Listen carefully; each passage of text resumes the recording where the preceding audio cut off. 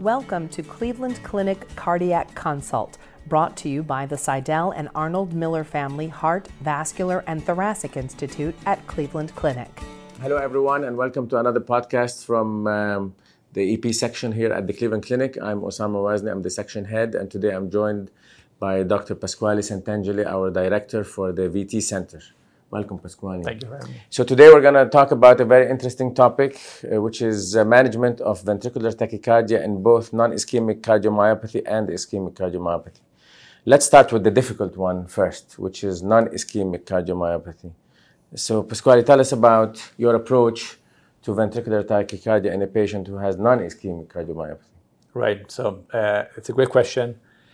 Just in brief, the most important aspect, I think, is to understand the location of the substrate, essentially, what we're dealing with. So really, imaging comes into play here. Very important is a very, very important aspect of it, because really you can characterize the type of substrate, the dilation of the heart, and the location of the scar, essentially, with late announcement and so forth. And typically, they tend to fall into two big categories, either the septal and anterior, we call the anteroseptal distribution, or the free wall in the left ventricle or right ventricle. And they have a lot of implications, because if it is, for example, on the free wall, so not on the septum, tends to be epicardial more than endocardial. So we do know up front that we will need most likely to have an epicardial as well as an endocardial procedure. If it is septal, which is essentially mid-wall on the septum, we know that epicardial access really doesn't have a lot of room there because there is coronary vessels and fat. And typically we just approach them from the endocardium with typically radiofrequency ablation sequentially from the right side and left side of the septum. And when they fail, we use some form of bailout strategies, which we may talk about it later. Yeah. So when I started, I said the more difficult one. So could you tell us why ablation of VT in non-ischemic cardiomyopathy is actually more difficult?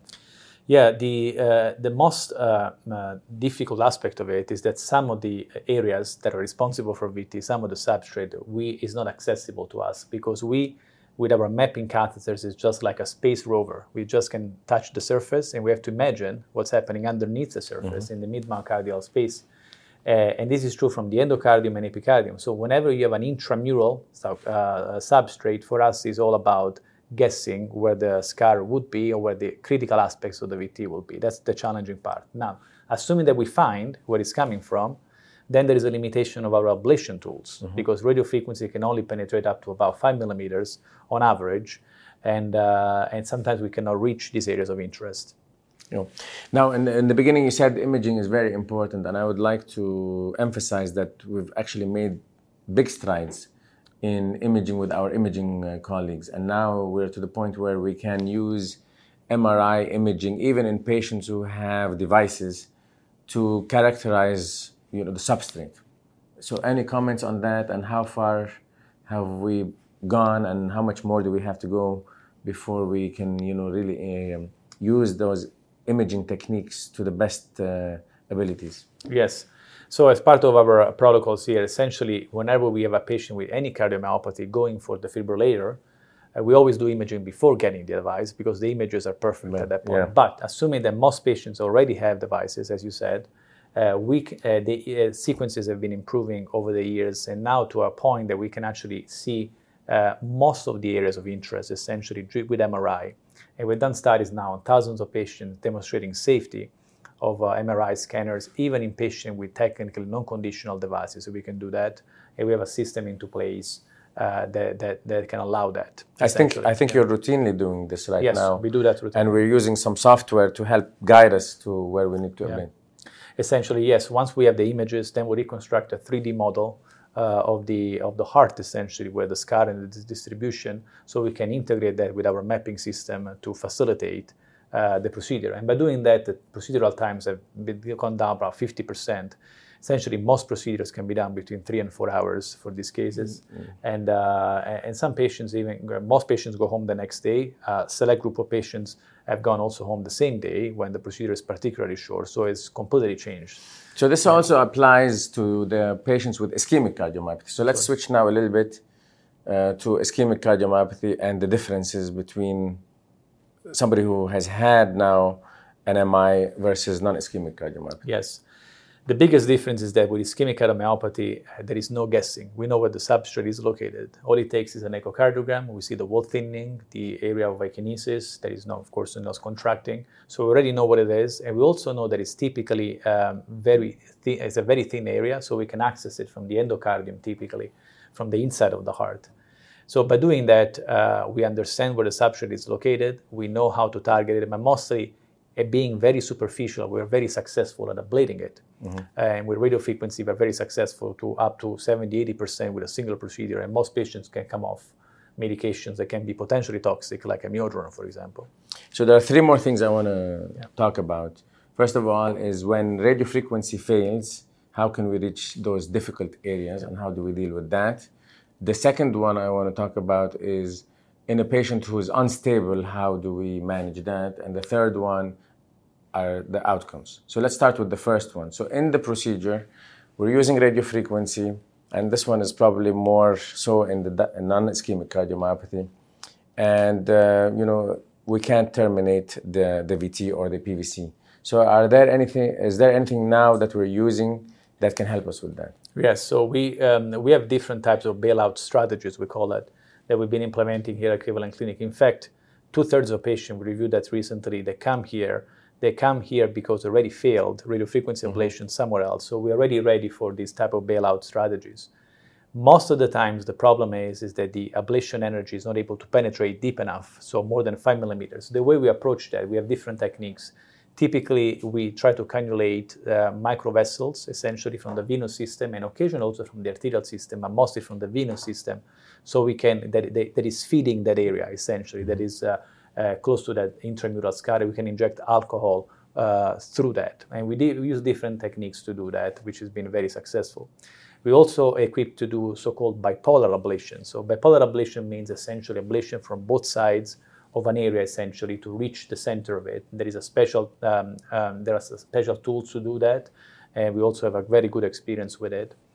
And whenever we cannot reach because of the extension of the substrate, it's very extensive, or if the patient is so sick, there is so much advanced heart failure, we cannot really take them to the lab, we also now can provide radio ablation, which is a non-invasive way of ablating the tissue, just similar to what we do with cancer, essentially, with gamma knife. So we reconstruct what we mapped during the first procedure, we know what the target is, and we do radiation therapy non-invasively, essentially, to target that area. So we have options for essentially the wide range of patients that fail radiofrequency ablation.